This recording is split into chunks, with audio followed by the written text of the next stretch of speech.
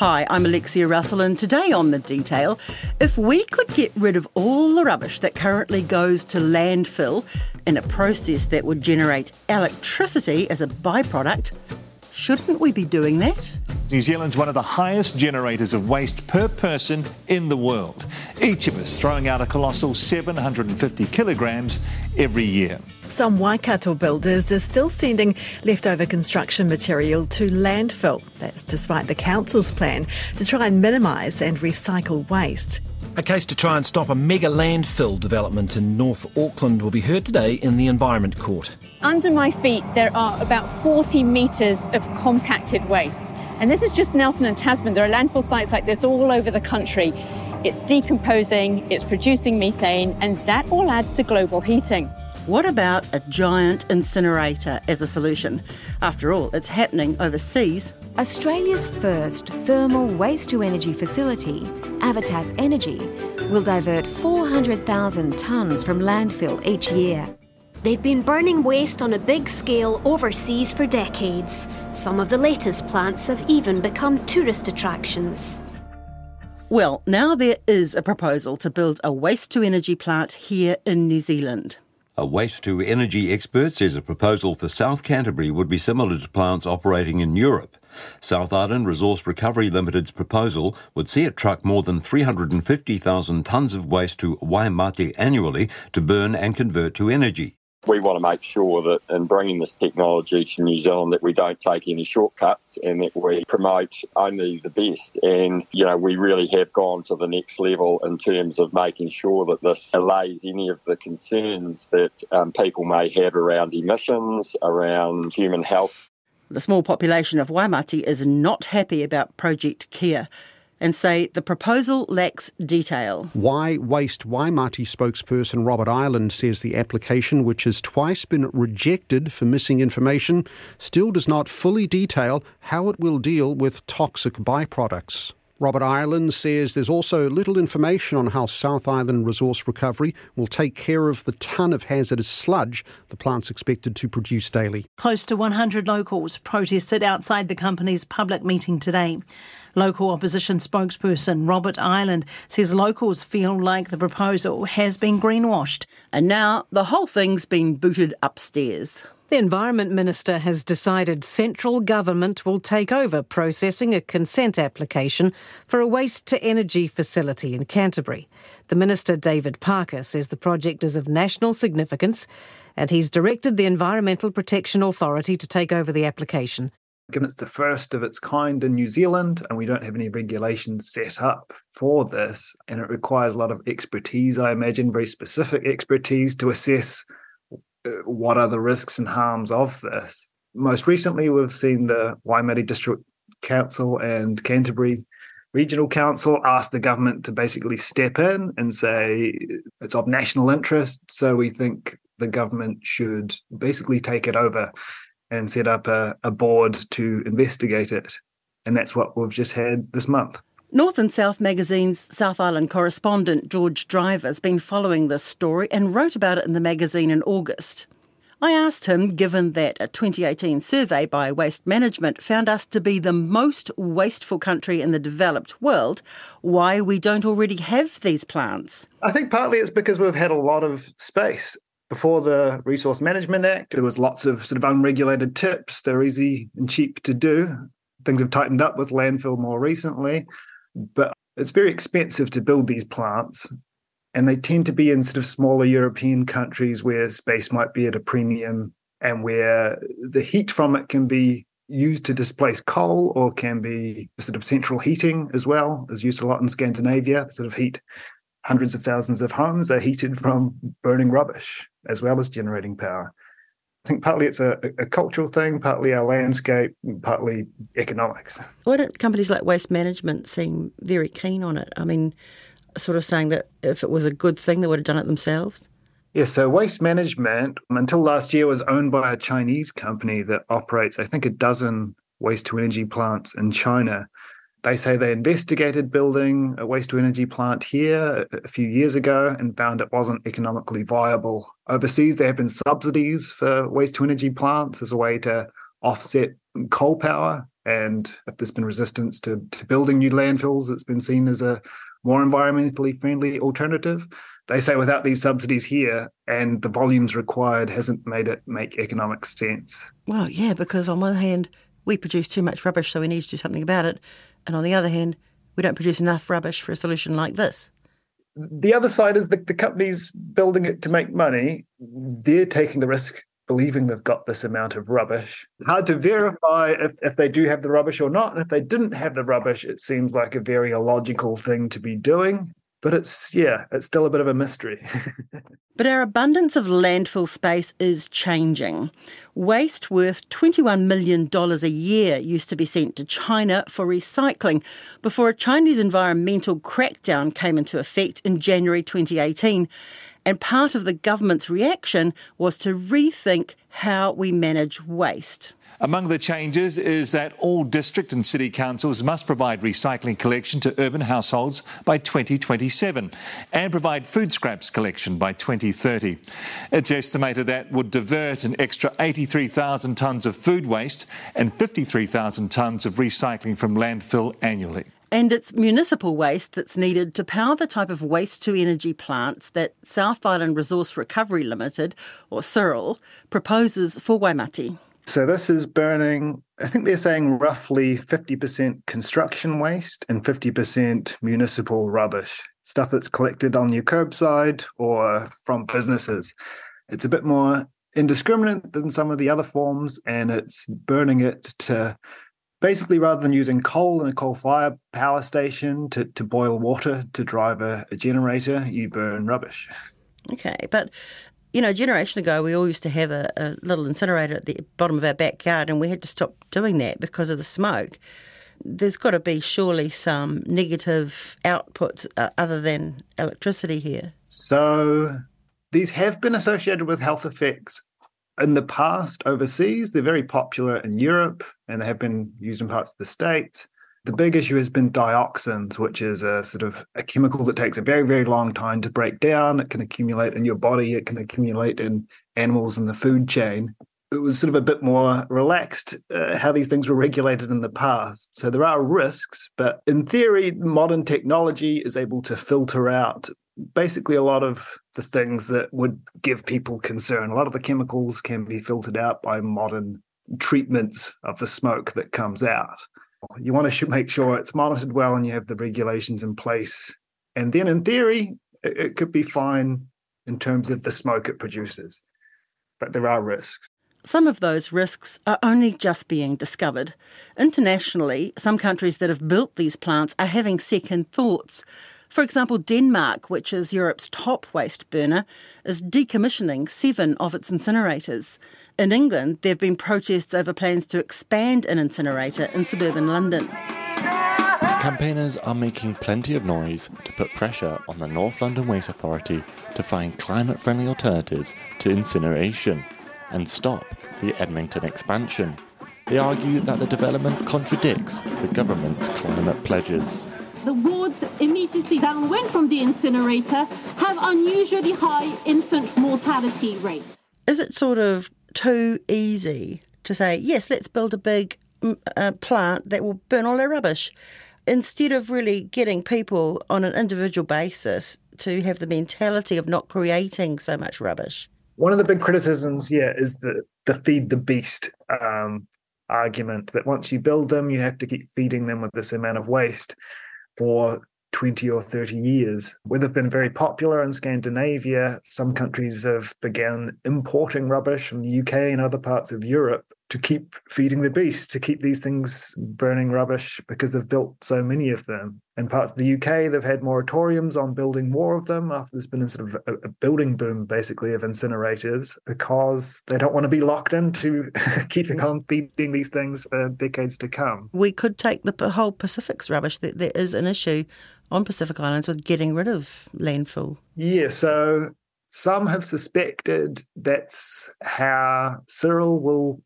help source their 350,000 tonnes of rubbish. They've said they will never import rubbish and have never looked at it, but when they were investigating a plant on the West Coast, One of their directors did say that was why they'd chosen Westport, because it's a port and they could import rubbish from around the Pacific. So Waimati's not too far from Timaru, a major port. Some suspect that might be something that could happen in future. The company says it won't. Is it a good idea or not? I guess that's another question. That's one of the big criticisms, and I think one of the reasons why perhaps they haven't been looked at here, because they require the amount of rubbish all of the time. They run 24/7. The boilers need to be running all the time to make it operate efficiently. So if you need 300,000 tonnes of rubbish every year for the next 30 years, overseas they can lock councils into contracts which mean they have to provide a minimum amount of rubbish. It creates a disincentive for you looking to minimise the rubbish you're making if you're already locked into providing an amount of rubbish that might be quite large. Yeah, and I think also, hasn't the government committed to a sort of a circular approach to rubbish, that we'll recycle as much as we can while trying to reduce it? And this would appear to be counterintuitive to that. Yeah, some people say, if our plan is to reduce rubbish significantly, those building the plants point out that our rubbish has increased an enormous amount over the last sort of decade or so, and that's since we passed an act to reduce our waste. So even if we make best efforts, they say, and population keeps on growing, we'll still have a lot of rubbish to deal with. On the other hand, zero waste advocates say if you have an easy way to dispose of it, like an incinerator, it sort of reduces the incentives for more innovation to reduce rubbish. We saw this with recycling when China stopped taking the world's recycling, basically. It caused a major crisis worldwide and in New Zealand. But in the years since, there's been more investment for local solutions to deal with recycling. Out of that need comes sort of innovation. Cyril's Kia plant is not the first time such a proposal's been floated here. A predecessor, Renew Energy, tried to get various West Coast councils to look at a waste-to-energy plant, in part to burn waste coal. But Renew's founder and CEO was investigated for, then convicted of, fraud, and that was enough for the Provincial Growth Fund to pull a $350,000 grant for a feasibility study. There was lots of public opposition and it all unravelled in a somewhat dodgy way, which George Driver's written about in his North and South article. Then in 2021, the plan sprung up again on the other side of the Southern Alps with a different company that had the same basic partners. Renew Energy is a 40% owner of Cyril, the balance owned by Chinese interests. A lot of people wonder why Matty? Why would you put it in this district that has 7,000 people? Usually you'd put it sort of maybe closer to Christchurch where there's a lot of waste. So they suspect that maybe they've been targeting smaller councils that might have less resistance to it. On the other hand, Cyril, the company building it, say this is a location that's in between a lot of centres, in between Dunedin, in between Christchurch, Queenstown, where they think they'll get a lot of this rubbish from. The issue is the councils there decide where the rubbish goes that the waste management companies collect. And the councils, they seem resistant to send it to an incinerator. The companies that collect the rubbish don't seem to be in favour of them either. So it's not quite clear at the moment where they're going to get this 365,000 tonnes of rubbish they'll need every year. George's question is echoed by Jim Jones, a professor of chemical and bioprocess engineering at Massey University. Why Matty? I mean, they're basically the smallest council in New Zealand, aren't they, in terms of number of people? It does seem a little odd. He says if the plant gets approval, strong regulation is key. Because we don't have a plant like this, we don't have the rules and regulations around their operation. And it's almost a chicken and egg scenario, isn't it? To have the experience of knowing what to do, you almost need to have a plant, but then that plant would come in with a lot less regulation around it. He says one of the big questions is how waste-to-energy plants can be held to account if things go wrong, like if squeaky clean operations are secretly not so squeaky clean. In New Zealand, you just need to go past some stacks out there and you look at them and there's a billowy cloud coming out of the stack. And if that billowy cloud completely disappears, that is steam. That's fine. Nobody's worried about steam. But if you've got this cloud that comes out where there's a slick that keeps on going, that's not okay, because in Europe, all you can see at the top of a stack is a shimmer, in Germany, for example, of heat, right? You cannot see anything else. And that'll be because they're continuously monitored. The companies are continuously, every second or the day, held to account for what comes out of their stacks. And in New Zealand, if we don't have as far as I understand, this regulation to be continuously monitored. They'll be checked every now and then, but on the day that the checking happens, it's too easy to say, okay, let's turn down the operation today so that our boiler system's working within spec. Yeah. And this again is where Waimati residents don't trust the monitoring systems, because ECAN's not doing a great job already of monitoring other pollution type situations. No. So that goes both ways, isn't it? Then they're not trusting the company, they're not trusting the authorities who is there to police them. If you have a process plant where things suddenly go wrong, you have a shutdown procedure, right? And that these limits are effectively fallbacks that they have to reduce from and then close down the process, which would really sharpen the investors' minds to making sure that they've got everything in place that they need.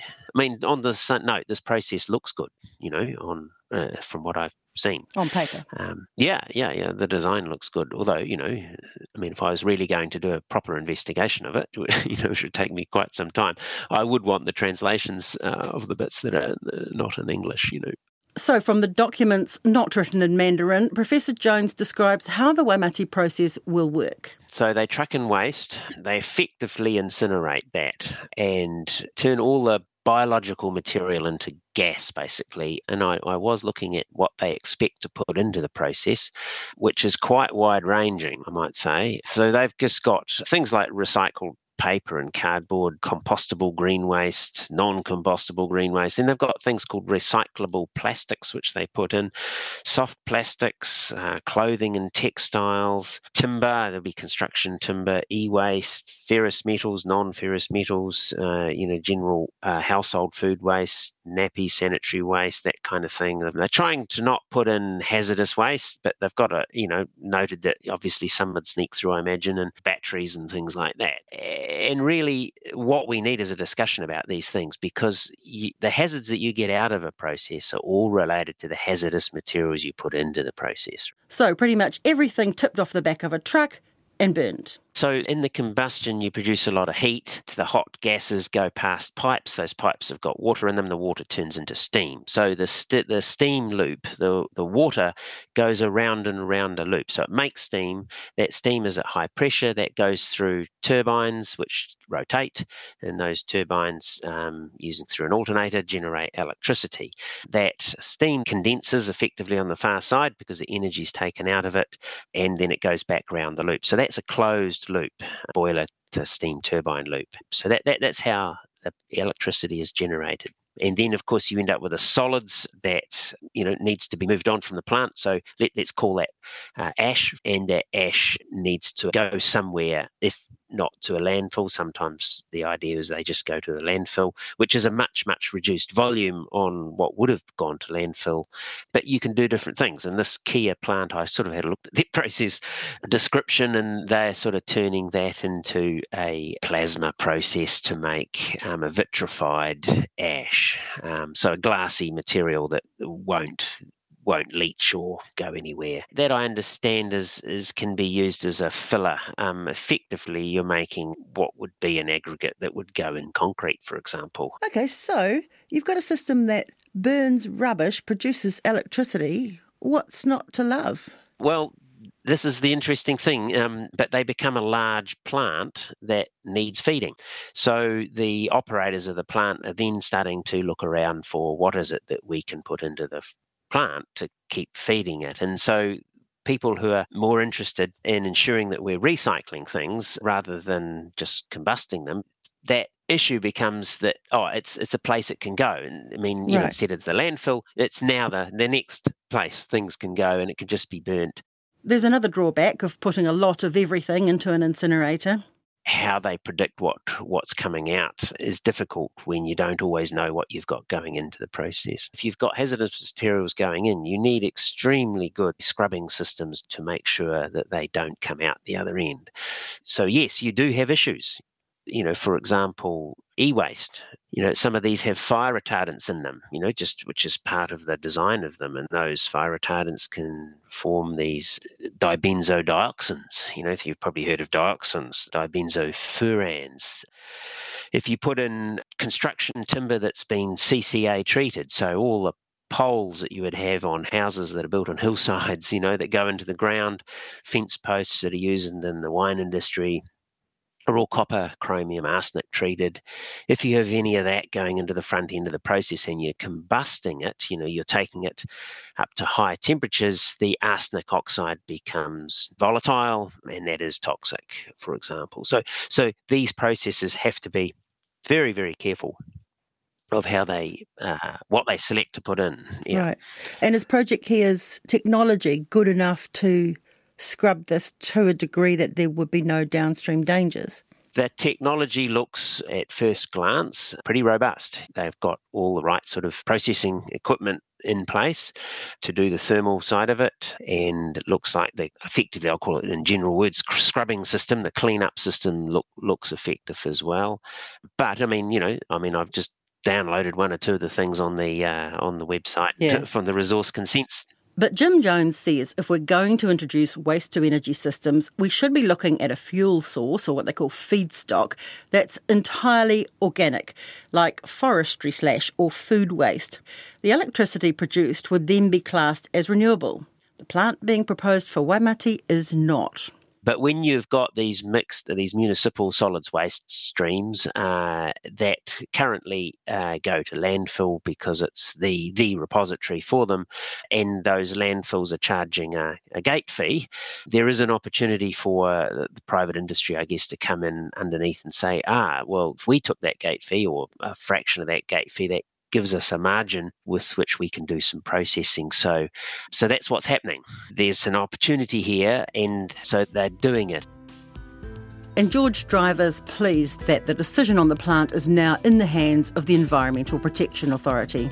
With the government having an investigation now, hopefully that will help clear up the risks and benefits and whether regulations can sufficiently reduce those risks to make it worthwhile, or perhaps if you think it will be such a risk to our recycling and progress towards being zero waste, they'll be in a position to make a call on that, depending on who our government will be then.